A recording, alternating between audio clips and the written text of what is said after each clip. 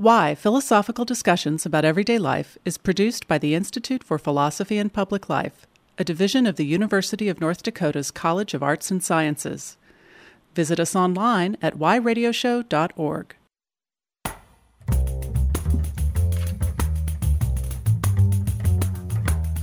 Hi, I'm Jack Russell Weinstein. Welcome to Why Philosophical Discussions About Everyday Life. Today we're going to ask Tommie Shelby whether it's time to abolish prisons. If you ask people whether we should follow the dictum, an eye for an eye, chances are you'll get a negative response. No, they'll say it's brutal, it's primitive, it leaves the whole world blind. The ship has sailed for this particular moral standard. Except it hasn't. If we read the Bible from which it came, we'll see massive escalations in violence. Someone is killed and the victim's relatives slaughter the killer's family in retribution. Someone is raped and an entire village is destroyed in revenge. God is the worst culprit of all. People become sinners, so God floods the world and everyone drowns except Noah and his family. These are not punishments to be proud of. The goal of Hammurabi's Code, the place an eye for an eye came from, was to insist upon a proportional response to crime, to stop violent escalations before it got out of hand. Its intention was to make sure that more damage wasn't done from the punishment than from the original crime. There is something very noble about putting a cap on destruction, especially in today's world of carpet bombs and decades-long economic sanctions. These days, an eye for an eye seems positively quaint. I was reminded of all this when I read a passage from The Idea of Prison Abolition. In it, our guest writes, "I regard imprisonment as justified only if milder penalties are insufficient to control crime adequately. As with self-defense and just war measures, we should cause no more suffering than is necessary to protect people from harmful wrongdoing." The only punishment that is justifiable, Tommie Shelby suggests, is the bare minimum that we need to control crime. Or to use one of my own examples, if someone is attacking us and we can stop them by shooting their knees, we can't morally justify killing them. It's not quite an eye for an eye, but it's pretty close. What does this have to do with prisons? Everything. Maybe 20 years of fear, suffering, and victimization in a cage is way too harsh of a sentence for anyone. Maybe destroying someone's future, denying them a family, and removing their ability to better themselves is not the proportional response to anything. Prison, especially in the United States, is often akin to torture. Inmates are brutalized, tortured by guards and other inmates, and denied human rights by the very system that is supposed to protect them. Those who do make it through often leave the prison with nowhere to go and nothing to do. They're denied jobs, trust, empathy, even family, long after they've paid their dues. Maybe all of this is too much. Now, let me be clear about two things. First, this is me speaking and not yet Tommie. I don't want to put words in his mouth. Second, I'm not offering these as conclusions. I'm not saying lengthy incarceration is necessarily the wrong solution to society's problems. I'm simply asking that we start considering the possibility that we've been led astray, that maybe, just maybe, prisons have outlived their usefulness. My thoughts are, of course, inspired by Tommie. His book, in turn, is a consideration of proposals put forth by members of the Black radical movement, most notably Angela Davis. From W.B. Du Bois onward, the Black radical solution to deep structural racism in the United States is to invite us to tear down institutions that are too broken to fix. There are lots of reasons why the Black radical tradition attacks prisons specifically. Some argue, for example, that the penal system is an extension of slavery and that inmates are modern-day slaves. Others assert that prisons destroy the political power of Black neighborhoods. Still others highlight that profit-seeking prisons use their influence to justify harsher sentencing, trapping people of color into economic exploitation that destroys family and inhibits the creation of generational wealth. All of these will be the subject of Tommie's and my discussion. For now, I'd simply like us to consider the dubious calculations we do when we quantify crime and punishment. Why is taking someone's life worth 20 years and not 10? Is it tradition? Actuarial statistics? Why does premeditation for the usage of a deadly weapon add years to sentences? And how much should we subtract for a childhood of poverty or being raised in a neighborhood with no meaningful educational prospects? And, by the way, how do these values change when we switch from punishing inmates to rehabilitating them, or demand that they provide restitution or participate in restorative practices? Aren't these all things we need to be pretty damn certain about before we mete out justice? Prison sentencing presumes both that there is some objective analog to every crime and that we know what it is. But the fact of the matter is that sentencing is both subjective and idiosyncratic. The end result is distorted by political considerations, judicial personality, and, frighteningly often, the color of a defendant's skin. I would suggest that when it comes to justifying incarceration, there is more reasonable doubt than certainty about the validity of the process, and this in turn calls into questions the existence of prisons themselves. Is this enough to stop using prisons? Of course not. Is it enough to put the question on the table? For sure. And that's what we're about to do. And now our guest, Tommie Shelby, is Caldwell Titcomb Professor in the Department of African American Studies and the Department of Philosophy at Harvard University. He's the author of 3 books, most recently, The Idea of Prison Abolition. This is also Tommie's second appearance on our show. He joined us in July 2016 for a discussion called How to Think Philosophically About Black Identity. Tommie, welcome back to Why. Thanks for having me. Nice to talk to you, Jack. To our listeners, if you'd like to participate, please share your favorite moments from the show and tag us on social networks. Our handle is always at Y Radio Show. Rate us on iTunes, Spotify, or your preferred podcast platform so that others can find the show and listen to all 15 years worth of episodes for free, as well as our sister show, Philosophical Currents, at our website, yradioshow.org. And as always, this show can only happen with your support. We exist solely on listener contributions, so click donate in the upper right-hand corner of our website to make your tax-deductible donation through the University of North Dakota Alumni Foundation portal.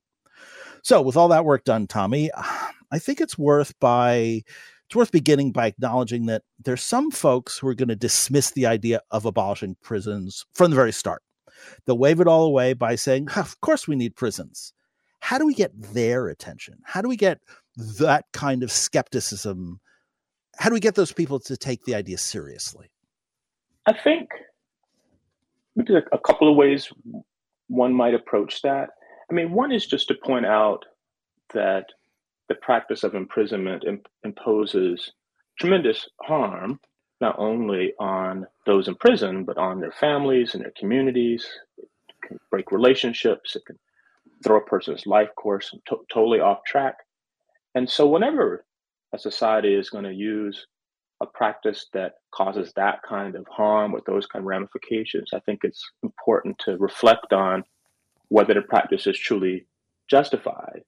That will be true of other kind of practices like that have these kind of destructive consequences. We'd always want to reflect on whether the practice is truly justified. And the fact that it's existed for a long time in itself is not a reason to think that questioning it makes no sense or is absurd.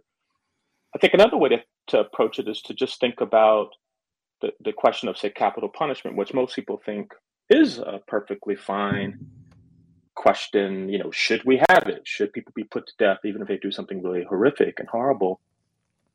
And a lot of people think the answer is no. And in many parts of the world, people have abolished the practice entirely. And I think there's an analogous question here, right? Maybe there are some penalties that are appropriate for certain kinds of harmful wrongdoing, but in this case, you might wonder, well, is this particular penalty, one that's justified as a response to a harmful wrongdoing? So those are usually the ways in which I try to get people to take up the question more seriously than they might otherwise. You know, it's interesting that you bring up the idea of capital punishment because I think, now, this is theory, of course, but I think that if I'm going to choose between being put to death and spending 30 years in a supermax prison, or frankly, any of the really awful prisons we hear about, that I might choose death. Am I overselling it? Am I the victim of Hollywood? Are prisons really not that bad? Many of them really are that bad. I mean, that's the thing. I mean, even in the United States, I mean, one thing to emphasize is that, we do have federal prisons. They have about, 8 to 9% of the prison population, but the vast majority of prisoners are in various state and municipal incarceration facilities, and these vary enormously by state and municipality. Some of them can be quite horrific. And certainly if you're in a supermax prison where you're spending 23 hours a day in a cell alone with almost no interaction with other prisoners, only an hour to kind of stretch your legs outside of your cell, all supervised in just a larger cage. Yeah, I think a lot of people would regard death as preferable to those kinds of constraints when it's going to happen over many, many years, perhaps the rest of your life. But there are, variations. There are certainly prisons that are, minimum security or medium security, where you're not confined to your cell all the time. Sometimes the cells even are open if it's a minimum security. So there's a lot of variation. So in some cases, yeah, I would say it wouldn't be irrational to prefer death to imprisonment, but I think there can be lots of cases that are not quite like that. Now, the way I asked the question, pulling on my own instinct and the realities of the world we're in now, that is certainly the way that many people start the conversation. And you acknowledge this, but you start your conversation by looking back in history towards W.B. Du Bois, Huey Newton, black radicalism, and specifically Angela Davis. Other than I know from our previous conversation that you are heavily influenced by Du Bois, why did you decide to go that route? What's attractive to you about black radicalism, and why respond to Angela Davis specifically? Well, I mean, there are many things that attract me to the black radical tradition. Probably the most important is it's a tradition that I think that has always systematically engaged with questions of racial justice and economic justice in a way that's combined, right? That just takes both seriously, thinks hard about how to interact, and thinks about what are the appropriate responses to social orders that are structured by economic inequality and racial domination. That tradition has many, many figures, Du Bois being probably maybe the most famous and central figure to thinking about that set of questions and ramifications of race and class in America and globally. So that's a big part of the attraction, and Davis is a part of that tradition, a central figure who draws on insights from many Black thinkers, but also from Marxism and other socialist thinkers, as they try to come to terms with our contemporary moment and the legacy of historical forms of oppression. You, at one point, you quote Assata Shakur talking about the impact of the threat that of prison might have, and how that threat isn't quite as serious as some people might think. And Shakur says that prisons are maximum security, but the streets, meaning the ghetto and the places where many people grow up, are minimum security. That really struck me. That spoke to my history growing up in a bad neighborhood. It speaks to all of the stories I know of people who are growing up in Watts and East LA. Is that too hyperbole, or is there really are the people who end up in prison leading such awful lives that prison may be a notch worse, but isn't such a radical difference that they're not motivated by the threat? Yeah, I mean, I think it's not entirely hyperbolic. I mean, when you think about what we should be trying to do when we use the practice of imprisonment, part of what we're trying to do, it's not the only thing, but part of what we're trying to do, or should be trying to do, is deter people from engaging in certain kinds of unlawful, harmful wrongdoing.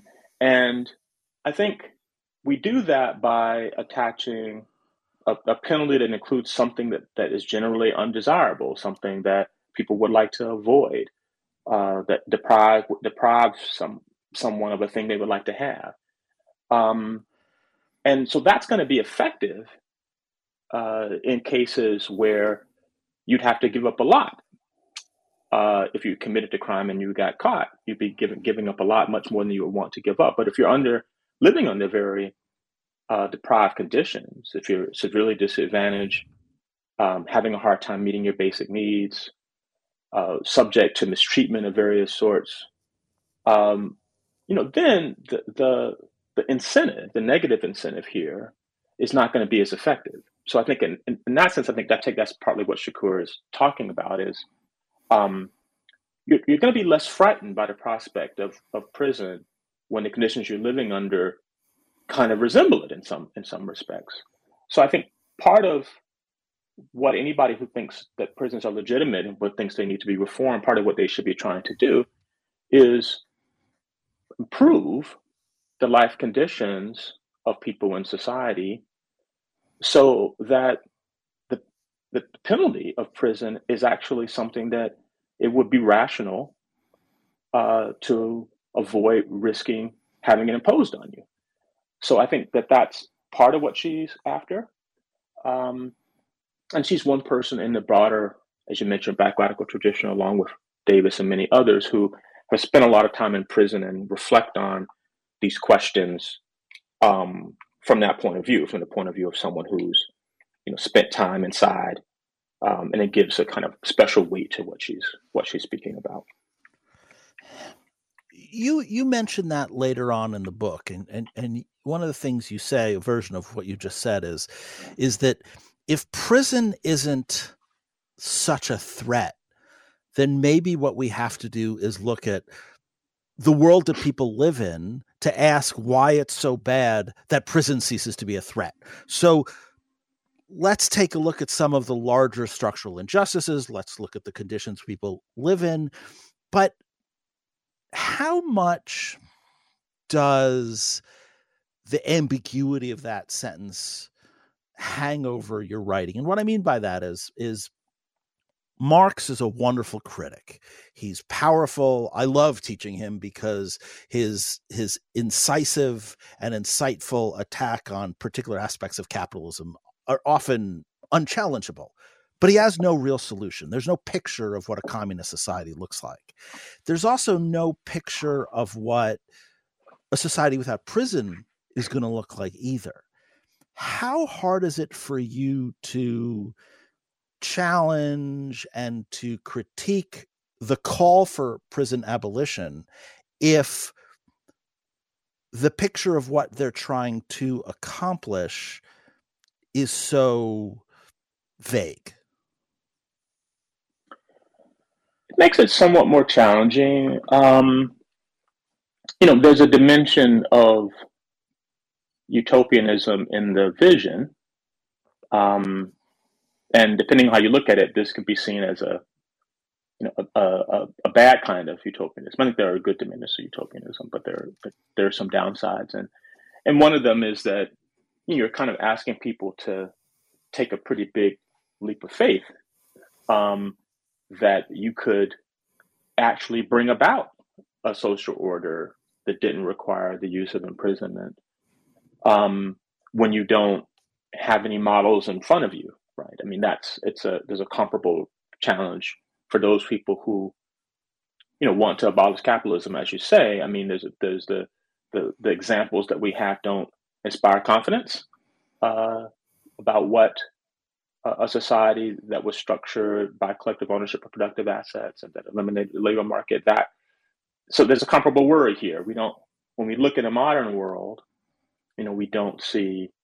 All modern nations have prisons, for instance, and we don't have a thing we can point to and say, look, see, you could do without it. We do have history in the sense that, we haven't always had prisons, and there are many societies that have not had prisons in the past. It's a modern invention, probably one that's appropriate to, mass society that are very pluralistic and maybe not as tightly bound by a set of common values and traditions. And so you can look back and you can say, look, there have been social orders in the past that did not have prisons, and they seem to get by. But probably mostly what people would say in defense of the kind of worry that this is a kind of bad utopianism is they look at kind of smaller local experiments in living, if you can put it that way, kind of attempts to kind of prefigure a life without relying on law enforcement and criminal law, or really dramatically limiting it, seeing what happens when you meet people's basic needs, when you attend to harm in ways that don't involve imposing further harm or violence. And you kind of see, and you try to build up from those local experiments to something on a larger scale. I think that's the way a lot of abolitionists think of it, rather than thinking of it as, let's just close every prison today and just hope for the best. Hardly anybody is saying that. There's a scene in Stephen King's book, The Stand, late on in the novel, where people are living in the town that's actually Boulder, Colorado, that where people are just starting to gather, and there's just starting to be a mass of people, and a guy gets drunk and starts breaking windows, and no one stops him because nobody feels they have the authority to stop him. That there's no police, there's no mayor, there's no one who's in charge. It's all very ad hoc and almost communal. To what extent do you think we need, and that prisons and police provide, a sense of authority that gives people agency to take responsibility for other people's actions, whether they're their own? Do you think, as I read it in the black radical tradition and anarchist traditions and in communist traditions, there's a sense that people under conditions of justice will be at their best. And so we don't have to worry about other people as much because people are worrying about themselves. Do you think that that's naive? Do you think that prisons provide some sense of authority to give us an excuse to have responsibility for other people? I'm not sure that I'm asking the question exactly clearly, but I'm hoping you understand what I'm asking. I think so. The broader abolitionist tradition, there've been abolitionists for a long time, into the early 19th century, especially in the anarchist tradition. And I think many of the people who are kind of attracted to anarchism, I'm not myself, but those who are, do imagine kind of smaller, decentralized communities where people take responsibility for each other, are connected to pretty thick bonds of reciprocity. And as a result, there's less of a worry about certain kinds of breaking of the social rules, and that you need to take a really drastic response like confinement in order to address it. So I think partly what's motivating at least some people in the tradition is partly a rejection of mass society where there's a governing state that uses the threat of force to keep people in line. The thought that maybe that's appropriate for that form of life, but maybe that form of life itself should be questioned, where we are all kind of acting, just thinking about our own interest or the interest of our family and loved ones, and have no thicker sense of ties to others, no sense of responsibility to others and their needs.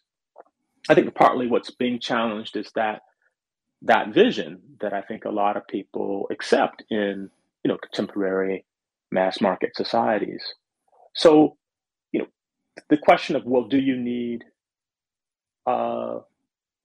legal authority might partly depend on whether you think there's a defensible form of mass market society that we should embrace and have allegiance to, or whether that itself should be something that we should be calling into question.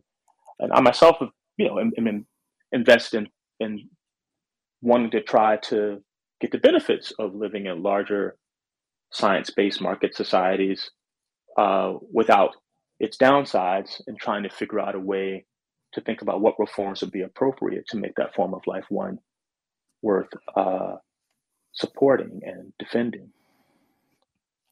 When we come back, we'll pull that thread and we'll start looking at the meat of your argument. But until then, you're listening to Tommie Shelby and Jack Russell Weinstein on Why Philosophical Discussions About Everyday Life. We'll return right after this.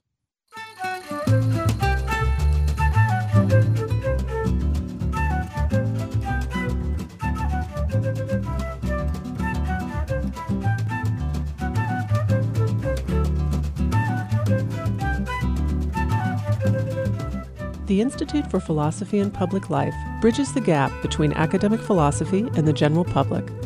Its mission is to cultivate discussion between philosophy professionals and others who have an interest in the subject, regardless of experience or credentials.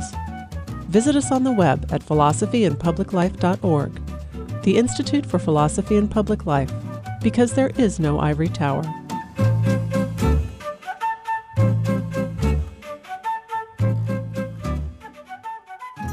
You're back with Why Philosophical Discussions About Everyday Life. I'm your host, Jack Russell Weinstein. We're talking with Tommie Shelby about abolishing prisons. And what Tommie is going to do is look at the argument put forth, particularly by Angela Davis and the Black Radical Movement, for abolishing prisons. And he's going to tone that down quite a bit and argue for a more reform-based approach. And we'll get there. But I keep thinking about this experience I had that I actually think about quite a lot. I was early on in my career, still looking for a permanent tenure track job, still at the stage of my career where publications were everything and where you really had to distinguish yourself. And I went to visit Alcatraz with a friend, and we're looking at the very tiny cells. And the first thought that still kind of haunts me today is, my God, I would get so much work done. And it's almost obscene. What's perverse about that point of view? Why am I misrepresenting the prison experience when I look at it that way? And what am I missing?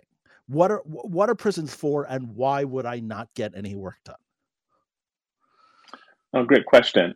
It reminds me of how some people reacted during the height of the pandemic of being like confined to their homes. And they're supposed to be what prison is like, kind of thing. Right. Not quite. So, I mean, I think part of there's a tendency when people think about prison to kind of abstract the experience inside a cell. Like that's really the heart of what prison is. It's like you're in a cell, you're like in this room, right? Maybe by yourself. But I think when the practice of imprisonment is not just locking people up in a building or a room, right? It's a broader hierarchical practice that has a lot of administrators who are really directing every aspect of your day and controlling your movements, what you can say, what you can wear, who you can associate with, when you can speak, controlling your meals, controlling all your contact with the outside world, with your family and friends, surveillance over when you do interact with family and friends, tracking your correspondence and so on. So there's really like a wide set of constraints that are in place that are not best represented or best understood by just thinking about what it means to be locked in a room. That, of course, is horrifying to some people, but I think it's more the separation from the broader public and your family and friends, combined with the really quite dramatic and comprehensive control that prison administrators have over your life and over the course of your day over perhaps many years. That I think is more what's horrifying about it and meant to be scary in a way so that people will conform to the law so they don't have to face that kind of penalty.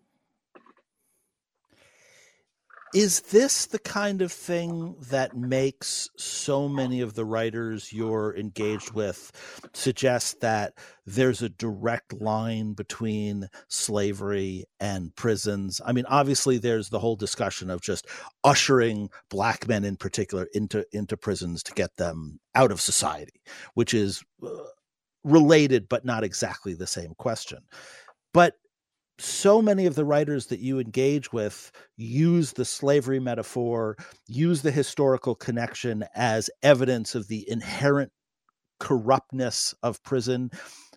Is what they're saying fair? I mean, on the one hand, right, the COVID-19 example, it's too little, it's too easy. No, it's not prison. Your life is a lot better than that.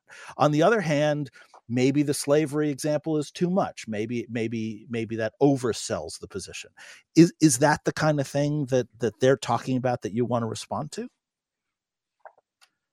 I mean, I do. I mean, I think not just, I mean, I should say I'm partly interested in uh, the prison abolition movement and its arguments because there are some patterns of reasoning, patterns of argument that extend out beyond just thinking about criminal law and law enforcement. And one of those patterns is the tendency to invoke slavery as a way of critiquing various social practices, social conditions. And that makes sense in a lot of ways because, you know, slavery is, one of these practices that is pretty universally condemned these days. Wasn't always so, of course, but these days everyone thinks that slavery is wrong, and that wherever it exists, it should be stopped immediately. So if you can show that a practice is like slavery, then that can be a strong moral argument for why you ought to end that practice, perhaps immediately. I think there are limits to that way of arguing. Um, uh, it's hard to get from those kinds of arguments to the thought that the practice of imprisonment is inherently unjust. I think mostly what you get, and I think it's fair, that the existing practice of imprisonment in some places is too much like slavery and so should be changed fundamentally. But I think you rarely get to the conclusion that the practice of imprisonment as such is one that shouldn't exist because it's inherently dehumanizing or inherently a form of bondage, or it's inherently a way of trafficking in human bodies and so on. I think it's much harder to get to that conclusion. And so part of what I try to do in the book is suggest there are lessons here about existing practices that point toward perhaps rather dramatic reforms in our prison systems, but to counsel against an over-reliance on these kinds of analogies when I think we have other moral resources to draw on to think about when a practice should exist and when it shouldn't. I want to ask you more about that because you're doing moral philosophy ultimately in this discussion and in the book. You're not doing a practical analysis. You're not doing criminology per se. You're looking at this from a moral point of view. So why is it difficult to get to that conclusion that prison isn't a form of bondage, that prison isn't a form of trafficking? As we'll talk about in a little bit, there's profit seeking, there's loss of agency, there's all sorts of other issues. So why are you resistant to this idea that fundamental similarity of bondage and disrespect and exploitation and using people as tools and instruments in a way that's dehumanizing? Why is that so hard to get to? Well, part of it is a lot of these practices, the things you mentioned, are things that are not really essential to the practice of incarceration as a penalty for committing a crime. They are often attendant to such practices. So it's very different from the case where nobody thinks here's a form of slavery that's, removes the, arbitrary abuse and removes a lot of the cruelty and so on. See, it's not so bad. Everybody thinks that, owning people, buying and selling people, forcing people to work without pay, controlling their family relations. Everybody thinks that those things are inherently wrong, and there's no way of reforming slavery to make it acceptable. I think in the case of incarceration, when you think about what it involves, right, you have the segregation from the broader community. There's a hierarchical structure of confinement, rules of order that shape a person's life while they're inside. But that practice, we use in lots of other contexts when the ends are different, right? So We sometimes use it and where they're prisoners of war, and you're fighting a war and people are captured, and you hold them in confinement until the conflict ceases. And will have all the same structure. And I think few people would say, well, that's slavery. I think we hold people in psychiatric hospitals when they're dangerous to others or sometimes to themselves, so that they can receive treatment. But they also are confined in a hierarchical institution with separation from the broader public. And most people don't think that's inherently wrong. Maybe it's abused, maybe it's used too often, but it's not inherently wrong. So I think part of the question here is whether the practice of incarceration, this way of confining people in this institutional context and not allowing people to leave without the authorities' permission, whether that kind of practice is something that you could have without all these other attendant problems: profit-seeking, abuse of authority, cruelty, susceptibility to interpersonal violence, and so on. So I think part of the trouble is what most people are doing is they're focusing on the forms of imprisonment that have all these other elements that I think really can't be defended. But that's not quite the same as saying that the very practice of incarcerating people is just like slavery, or has the same, if you like, wrong-making feature that slavery has. Now, we still haven't, and I'm going to put it off for another minute, gotten to the question of what prisons are for, whether it's punishment or retribution or rehabilitation or things like that. And I want the listeners to know that we're going to get there. But you said something, you said in your last answer that it doesn't get to the essence of the question of prisons and the essence of incarceration. And this is a very, very philosophical move. And this is very important in the kind of work that philosophers do, especially philosophers who are going towards a more analytic approach, but don't worry about that at home. But suppose someone comes along and says, well, look, if we look at the essence of prisons, we're hiding the fact that the kind of things that you talked about, the abuse of power, for example, it isn't technically part of incarceration, but it is in fact indistinguishable or inseparable from it. Part of the problem with prisons in the United States is the culture of imprisoning, for lack of a better term, is horrendous. You get guards who are abusive and who are violent themselves, who are bullies, right? Much the same where people have similar critiques of police in general, that you can't talk about American policing without talking about the high school, I'm gonna be really crass here, the high school bullying incel aspect of the domestic abuser that is the police officer. Now, let me say I'm talking in someone else's voice there, but I think it's important to do that as directly as possible. So if you're talking about the essence of prison, can you really move away from the inherent abuse that the people who make up the prison engage in, or do you or are you, I don't know, defining away the problem? Oh, great question. Think about answering two parts. So one of the things that I say in the book, and I wish I had kind of lingered on it a little longer, was that, when I make these sort of conceptual points about, what imprisonment is, and, what's the difference between the practice as we know it and the practice as it could be, I don't emphasize enough that most of the things that I mentioned as things that you could have prison without these other problems. I say that because in many societies, and even in some states in the United States, those conditions already exist.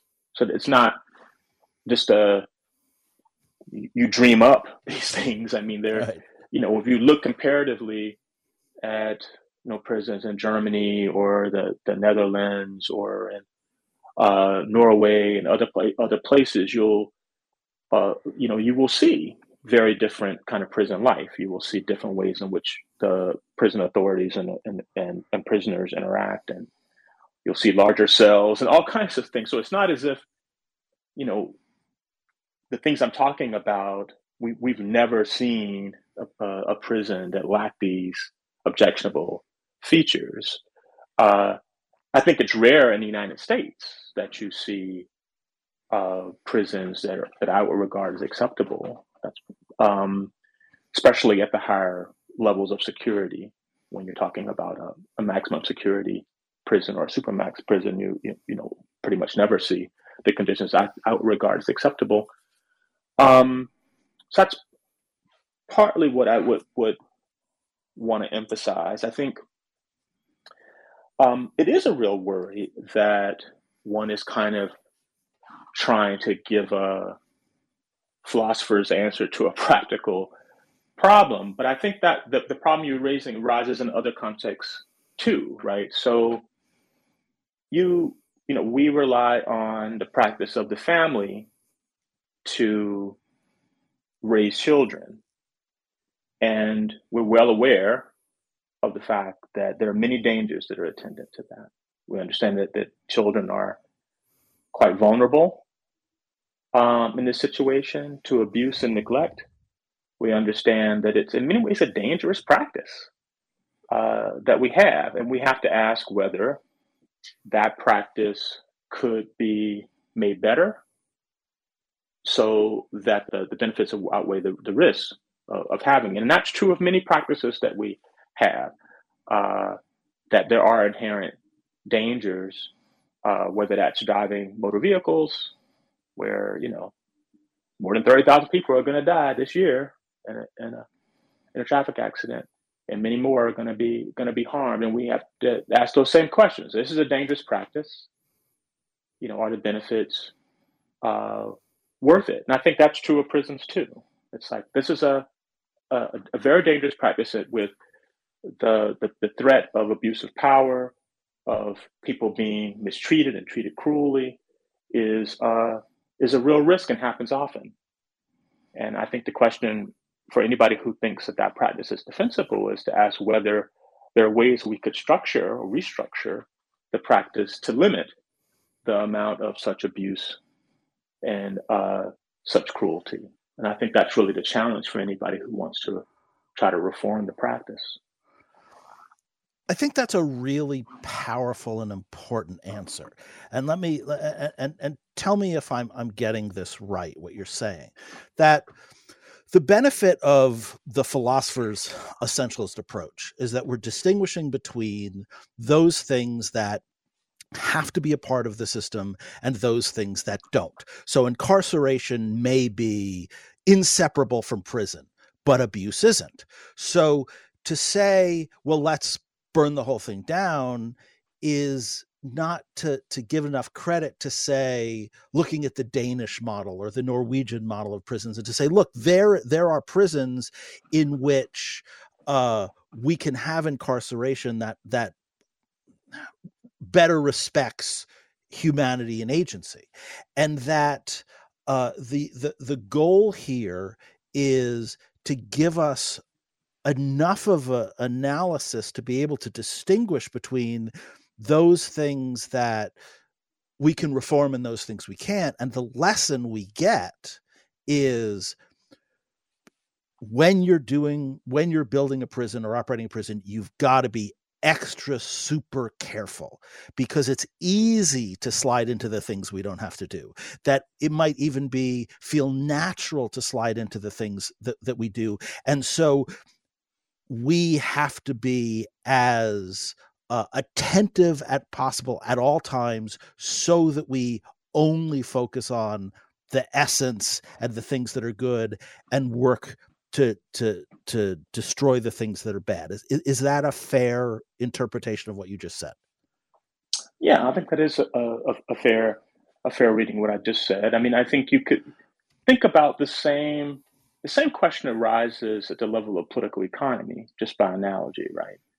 So there are many people, probably many, if not most of your listeners, who think that capitalism as we know it has many problems. But they probably also think that those problems can be tamed or mitigated in a way that would make it still just to continue this way of meeting our basic needs through having this kind of concentration of wealth and control over basic material assets and productive assets and over finance, and having other people, providing labor to allow others to accumulate great wealth. That this is a way of meeting our basic needs, and though it has many problems and it can be destructive in lots of ways, those things can be mitigated if you take certain kinds of actions. I think there's an analogous question here about the practice of imprisonment, and the answer can, and I don't mean to, I'm not trying to foreclose the negative answer. I mean it could be right. Whether we're talking about capitalism or imprisonment, that it turns out that no, you can't. There's no way of having these practices without all these other evils. We can't mitigate them to a sufficient degree that would justify it. I mean, of course, a natural response that a lot of people have is, which I think partly what we began, which is, well, what are we going to do if not that? So what's the alternative, and is the alternative any better? And I think that is a question that I think abolition raises, and there's a burden on abolitionists' part to give us a convincing answer to whether the alternative they're proposing is one that would do better in these dimensions without having us give up too much of what we really would want to hold on to. It's such a difficult question, and you do such a good job in the book of taking it seriously, of going detail by detail, step by step, in a way that philosophers do very well, and you do excellently. That you're just patiently going from step by step, argument by argument. They say this, well, but the essence doesn't work here. They say that, well, you're ignoring or emphasizing this or that. Let's go back then to the question that I promised we'd answer, because I think that it helps focus our whole conversation. If we're talking about essential to incarceration, if we're talking about prison in and of itself, what is prison for? Is it for punishment? Is it for rehabilitation? Is it for retribution and revenge? Is it some kind of healing practice? What is prison for? And well, I was going to ask, and who goes there, but let's do the first, because it's hard. What's prison for? So the way I think about this question is, the only real justification you could have for a practice like imprisonment is that it helps to limit or control serious, harmful wrongdoing. So then the question is, well, how might it do that? How could it help control or minimize or limit that kind of serious, harmful wrongdoing? I think it can do it in three ways. It can do it by, as I mentioned earlier, being a kind of deterrent. It's a negative incentive that everybody understands that if they do certain kinds of things, that this will be the penalty for it. It can do it by incapacitating dangerous individuals who we have reason to believe are a serious threat to other safety.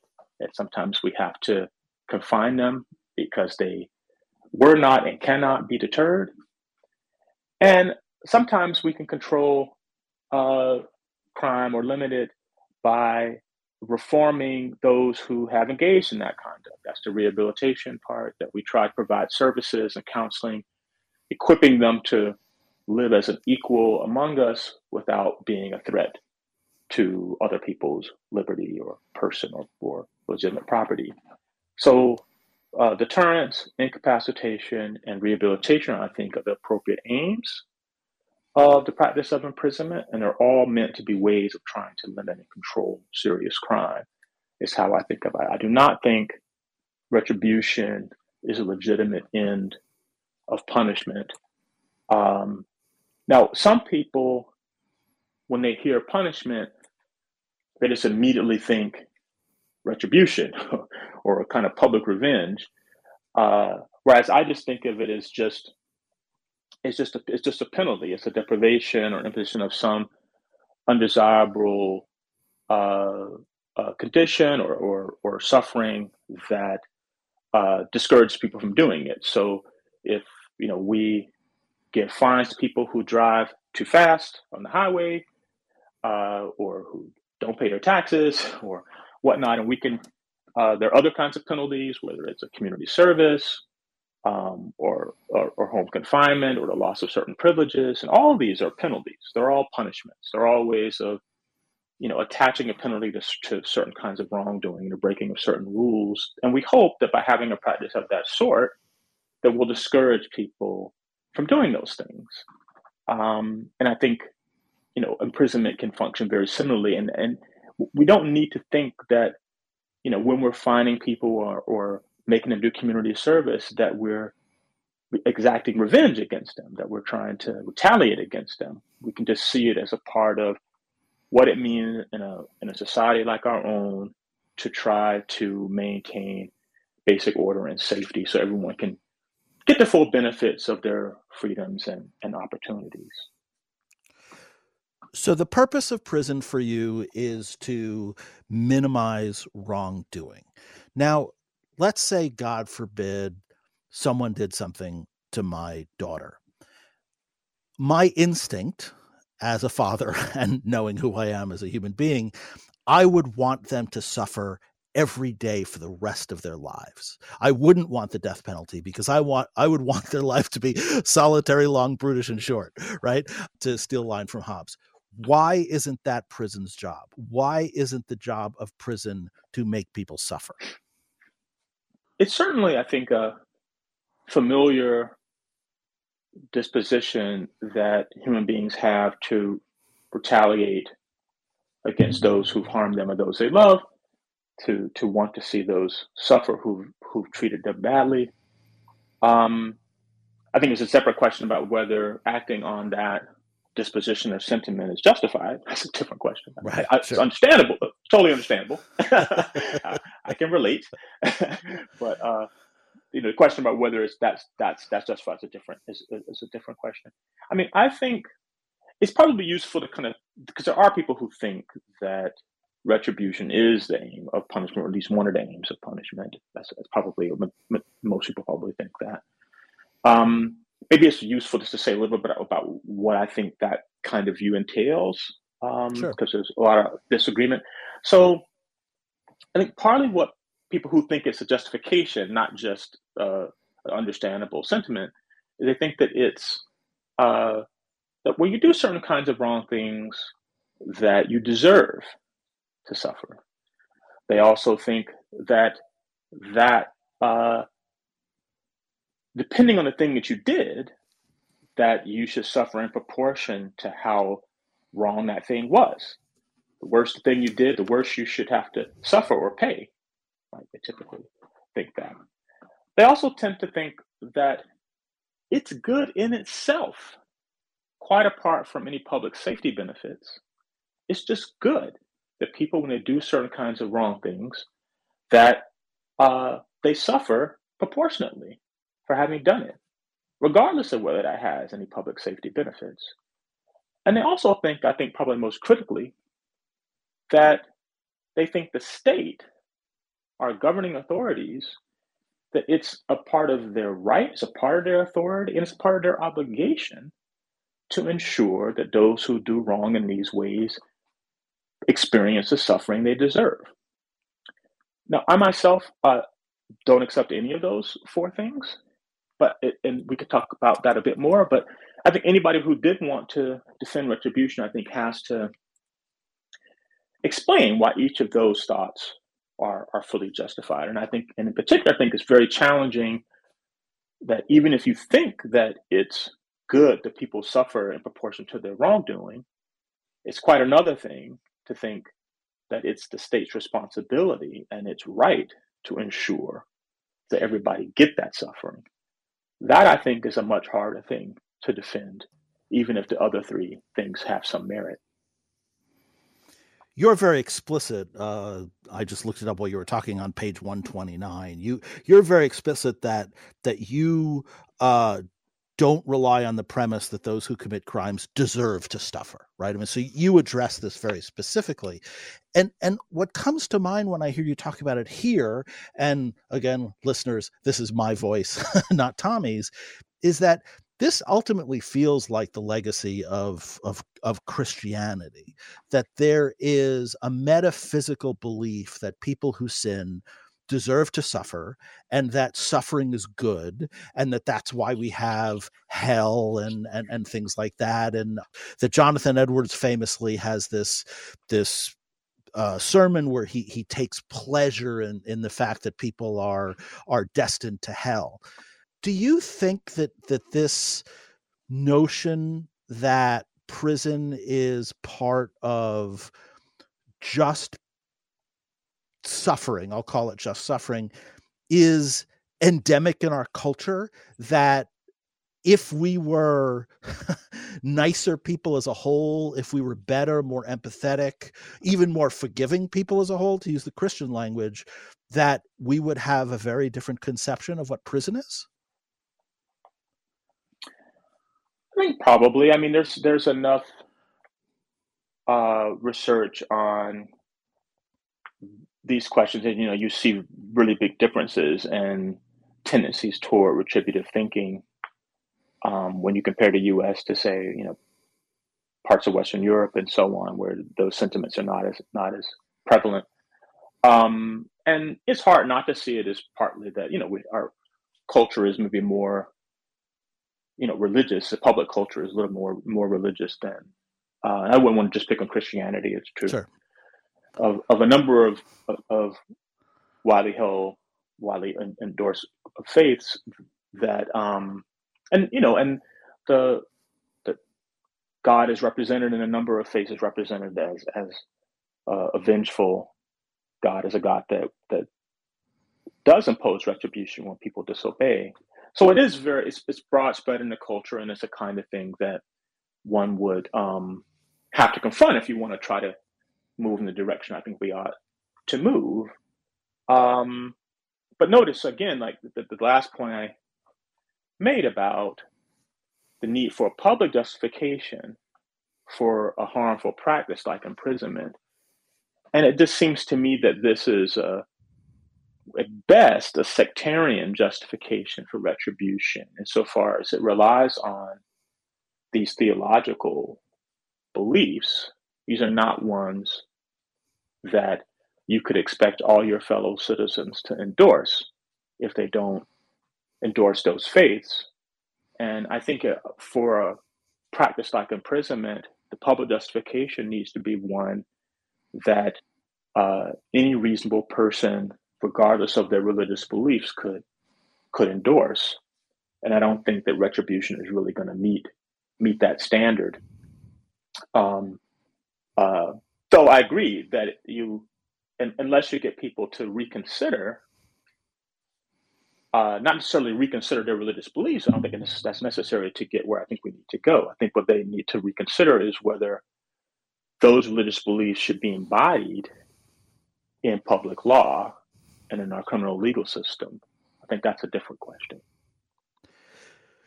Very, very quickly, implicit in your comment are allusions to John Rawls, which would take an entire semester to unpack, and I do that every 2 years. But the gist of what you're saying for our listeners, if I understand correctly, is that whatever theological belief, whatever religious beliefs people have, when we have a public conversation for the justification of prisons, we have to engage in it in a way that everyone can approve of, regardless of their religious beliefs. So there's this notion of reasonableness and public conversation, what's allowed and what's not allowed. At some point, I should probably do a show on Rawls. I try not to do shows on individual philosophers, but at some point I probably ought to do that, because it'll make all the political philosophy much clearer to everyone.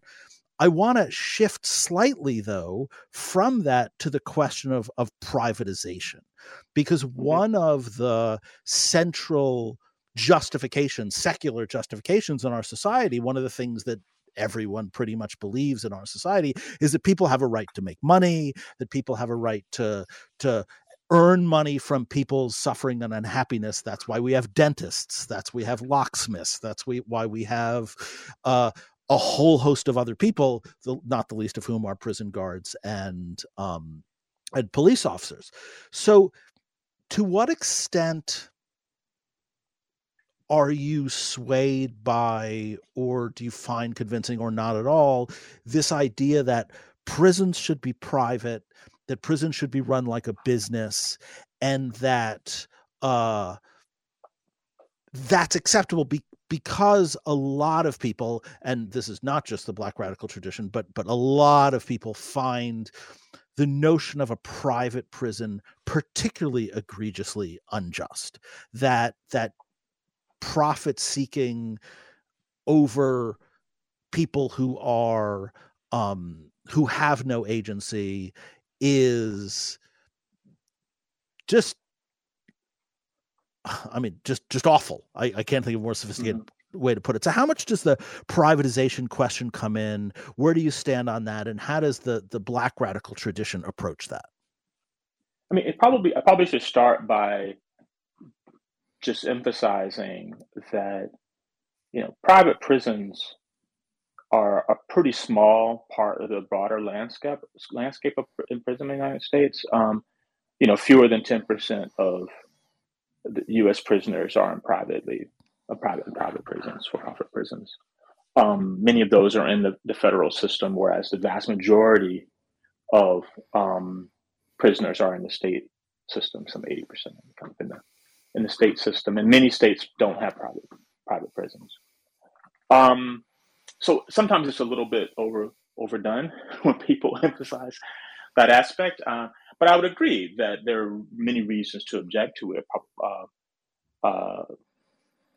One of those reasons has to do with the perverse incentives that operate there. It's probably not a good idea to have a practice where companies have an incentive to have lots of prisoners, So, and that's will be true, right? You can't have a business of running prisons if there aren't prisoners, and so it's like it cuts against your interest to have a reduction in the number of prisoners that we have, which I think is a demand of justice, that we dramatically reduce the prison population, and that part of the corporate world would be strongly opposed to it and lobby against it. But there are other worries too. I mean, I do think it's, worrisome insofar as that privatization extends to access to prison labor on a for-profit basis. I don't think people should be compelled to work for private companies for profit. And insofar as that's happened, that would be another reason to object to it. But I don't object per se in relying on private institutions to carry out some public aims. I think sometimes that can be a positive thing to have private entities play some role, especially under conditions that are pretty seriously unjust and where you can't really rely on the government to fully carry out its public mission. Sometimes you have to rely on some elements of the private sector to fill a void. But that's not ideally, what you have is a government that carries out those functions.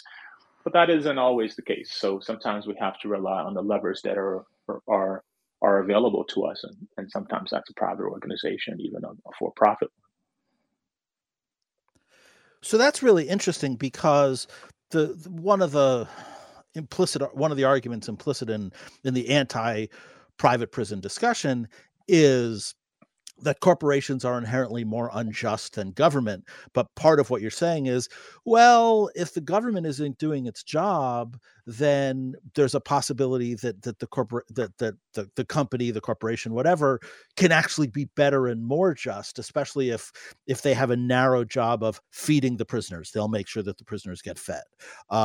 Cleaning the prisoners' clothes. They'll make sure that the clothes get cleaned, et cetera, et cetera.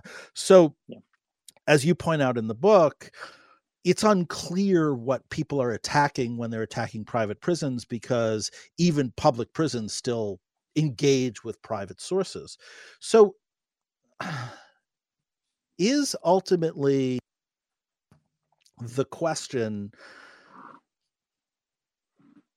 is the philosophical question as follows: is it wrong to make a profit from people's incarceration? Is that the essence of the question? And if it is, can you answer it? If it isn't, what is the question? I mean, that's a question that people are implicitly raising, but I think it's often not the one that they should be asking. I mean, I think sometimes what people are objecting to is capitalism, as we know it. Right. And maybe capitalism as imagined. They may be opposed to it. And there's just no way in a capitalist economy, to carry out any public function on a large scale without reliance on for-profit companies.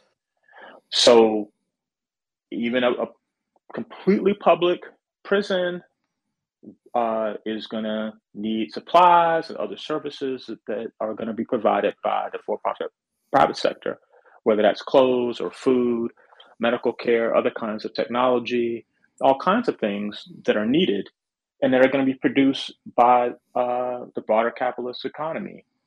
So sometimes I think when the people are objecting to for-profit companies having a role in prison systems, they're really just objecting to capitalism as such. I think it's be better to just be clear about that. That's really what your objection is, and that's an important discussion and one I think well worth having. And separate that out from, are they objecting to the practice of imprisonment itself? And also to be maybe clear about, which particular interventions into the prison system by the corporate world are illegitimate and unacceptable, and which ones might be defensible and acceptable under some circumstances. And that seems to me a better place for the discussion to take place, because it's just not possible to, as I say in the book, right? I mean, what would it mean to have a school system where the private sector plays no role? I mean, who's making the desks and the books, and who's providing all the supplies, and so on and so forth. So now maybe some people would just say, yeah, that's correct, that it's always legitimate to have these encroachments when it comes to carrying out these public functions. That's part of their argument for a socialist economy. Then I'm like, let's just hear that argument and we can have that discussion. And I think talking about the prison is just going to be a distraction from the thing that is really at issue. So I have one more question about the meat of your argument or one of your conclusions, and then I'm going to ask you sort of a weird question to conclude. Okay. The meat question. I've lost the ability to speak. The question about your conclusion is, one of your main conclusions is that prison is justified, but only for the most serious crimes. That property crimes and drug dealing and things like that, they don't necessarily warrant prison time, but serious crimes of harm against persons may be justified. Can you talk a little about why did you come to that conclusion, and what's what's your basic argument for it? Well, since I don't think that you can justify imprisonment just because people deserve it, so it can only be justified because of the good ends it serves. That's partly what leads to this. So if you think, well, and I think that imprisonment is a kind of evil and it causes great harm, and I think you couldn't really justify it unless it prevents a greater harm. So, and we shouldn't impose this kind of deprivation and suffering needlessly, right? So if you don't need to impose such a tough penalty, then you shouldn't, because you're just depriving people of liberty and causing harms that are needless, right? Our justification for going to this drastic measure of confinement is got to be that the thing we're trying to prevent is so important that we prevent that thing, that we can take this drastic measure. And that leads me to certain kinds of crimes, right? The crimes that cause really great and irreparable harm, or really kind of deep and lasting trauma, the kind of things you couldn't really fix otherwise. So that's part of the answer. Part of the answer is just we are equipped with other ways of responding to less severe crimes where we don't have to go to confinement. Some of that is just technological developments that will enable us to, rely on things like ankle monitors or home confinement, or just a thicker system of probation than we might have been able to do in the past, right? So we can rely on these less harmful, less severe penalties to try to deter these wrongs that are not as serious. And whenever that's possible, we should do that, unless it turns out that they're really ineffective. And then we can use as a fallback this more severe, more harmful kind of penalty, but only kind of as a fallback when we know these others are going to be insufficient. So there's sort of an incrementalist approach implicit in that answer, that, as I alluded to in the monologue, you want to do the least amount of harm and the least amount of punishment justifiable. So if there are some restorative abilities, if confining someone to their house, if making them work to repair things, if going through some sort of therapy, if there are all these different things, we are morally obligated to try those things first before we get to incarceration, except in a small number of cases where there is, as you say, irreparable harm, and that imprisonment is the only option. Is that, again, a fair interpretation? Yes, that is, because there are some things like, when someone's killed, you can't really repair that, right? Right. So there's no substitute for that person is irreplaceable, and so I think it's critically important to try to prevent people from killing others. So I think that's a case where I think the reliance on incarceration can be justified, because the thing you're trying to prevent is just really, really important that you prevent it.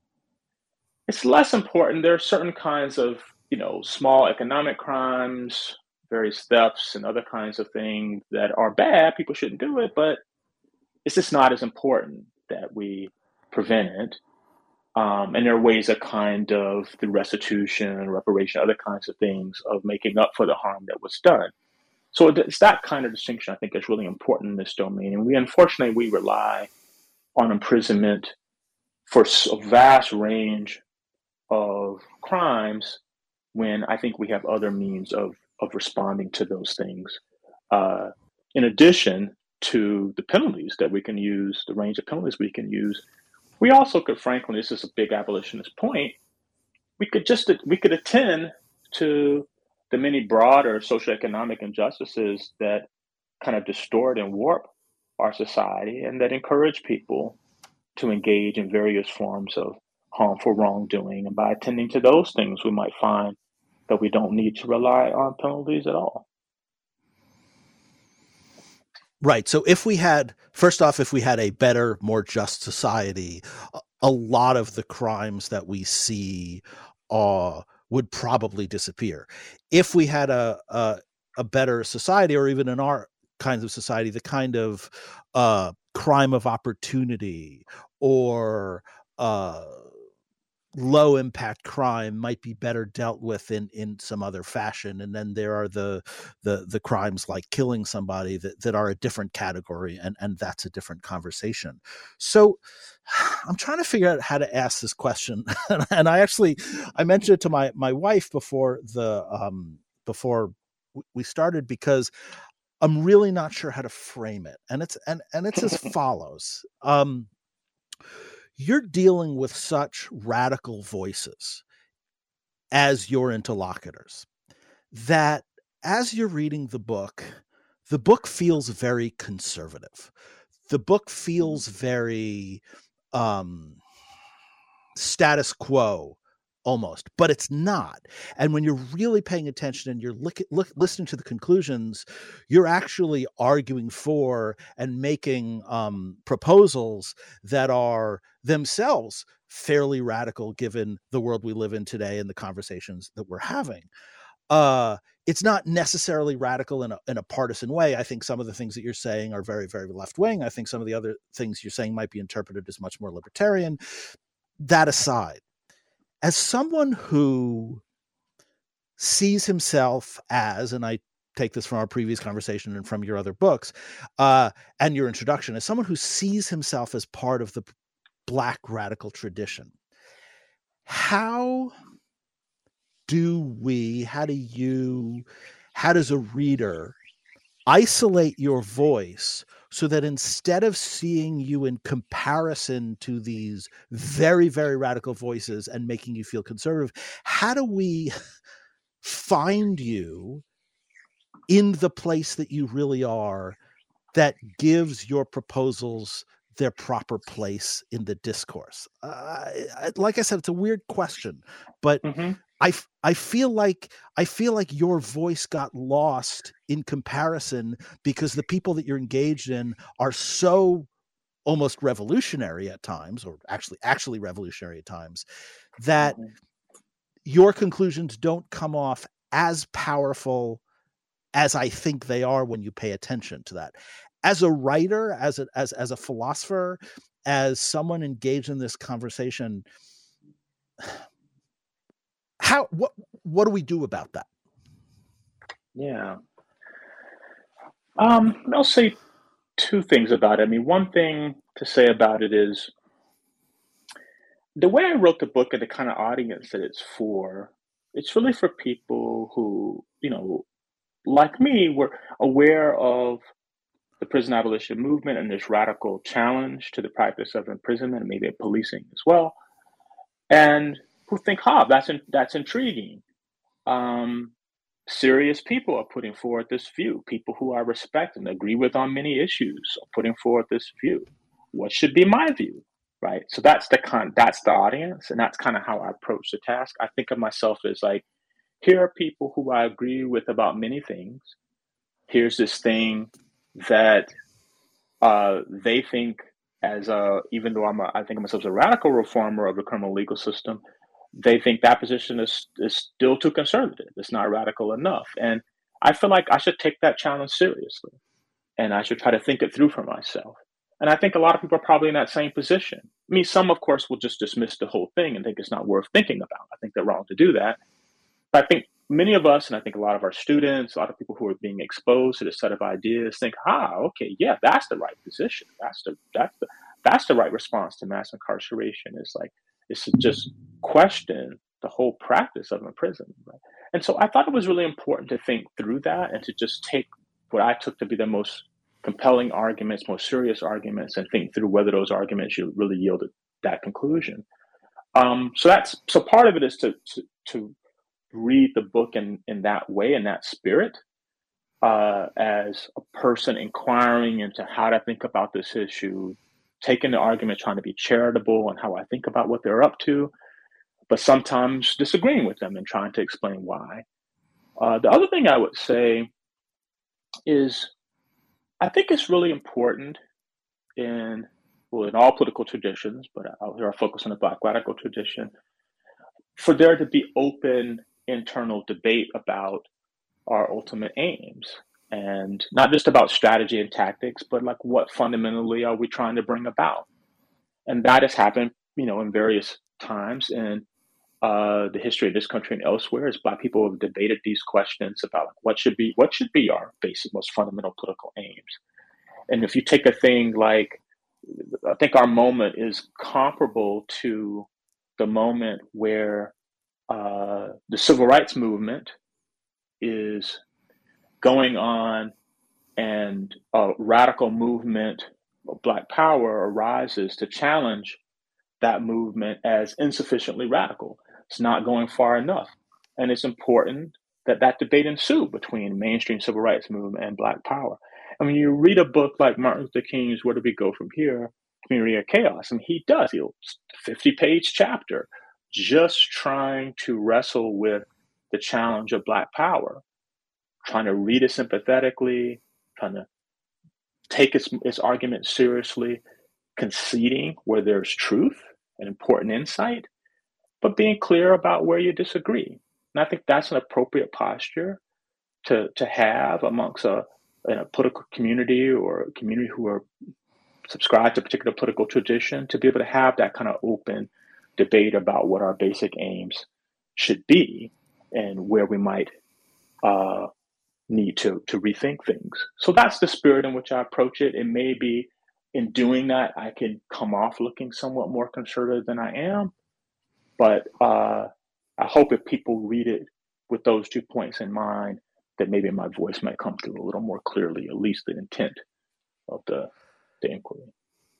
I really like that answer because, first of all, it illustrates how difficult it is to write for multiple audiences at the same time, right? That this conversation you're having with the larger community, as opposed to the conversation that you're having with the Black radical community, are sometimes at odds with one another rhetorically. But the other thing is, especially given the two-dimensionality of which we learn the civil rights discussion, and the fact that America is a center-right country at most, we have such stereotypical, such caricaturish visions of who Angela Davis is, who the Black radicals are, who Martin Luther King was.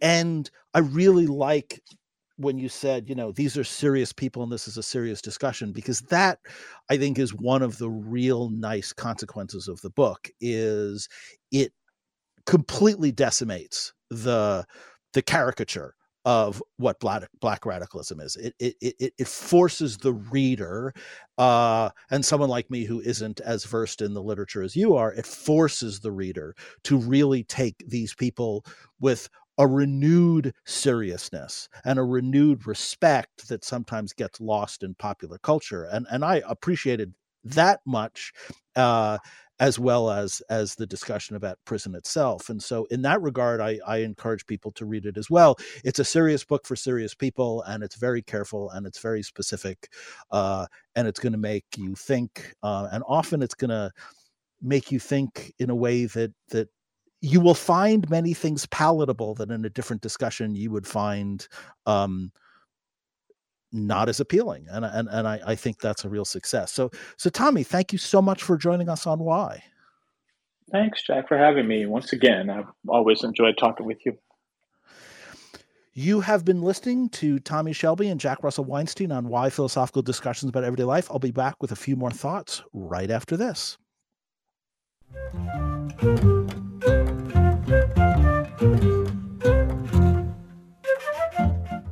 Visit IPPL's blog, PQED, Philosophical Questions Every Day, for more philosophical discussions of everyday life. Comment on the entries and share your points of view with an ever-growing community of professional and amateur philosophers.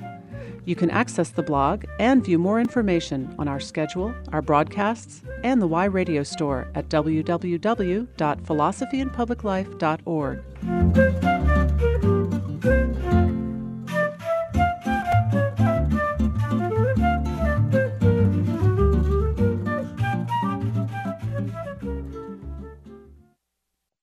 You're back with Why Philosophical Discussions About Everyday Life. I'm your host, Jack Russell Weinstein. We were asking Tommie Shelby whether we should abolish prisons, and his answer was not quite. He thought that there was a lot of reform that we could do, but his vision of what prisons are is very narrow, very specific, and I think fairly optimistic about what is possible in society. And that is the question before us. I think the real core philosophical question that underlines this and similar conversations is, what can we reform?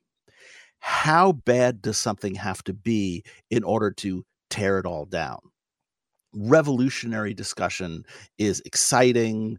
Revolutionary language is powerful, especially when you're young. The vision of what the world could be is full of vibrant colors. And I'm not casting aspersions on that.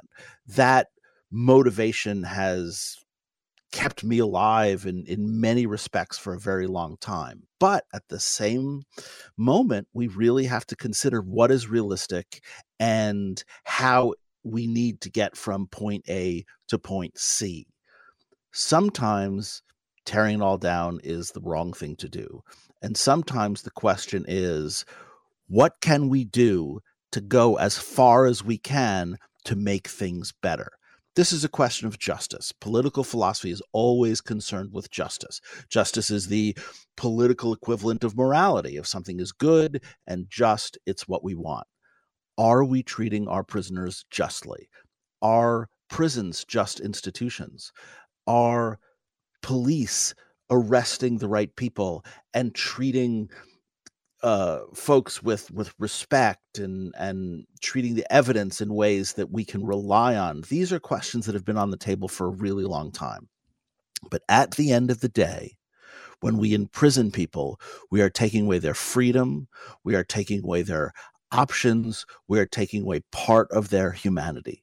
And there's no justification for doing that if we can't do it in the best, most moral, most just way possible. And that's what Tommie Shelby is talking about. And that's a question that we have to face in the immediate future. With all of that said, if you've been listening to this on Sunday evening on Prairie Public, please know that a longer version with more than 30 more minutes of discussion is available online and as a podcast. Visit yradioshow.org to listen or subscribe for free. For everyone else, please rate us on iTunes and Spotify to help spread the word about the show. Follow us on all the usual social networks. Our handle is always at @YRadioShow. And please help us continue broadcasting by making your tax-deductible donation at yradioshow.org. Click Donate in the upper right-hand corner to go to UND's alumni donation portal. We exist solely on the money you provide. Thank you yet again to my guests, the folks at Prairie Public, especially Ashley Thornburg, our suffering engineer. I'm Jack Russell Weinstein, signing off for Y Radio. Thanks for listening. As always, it's an honor to be with you.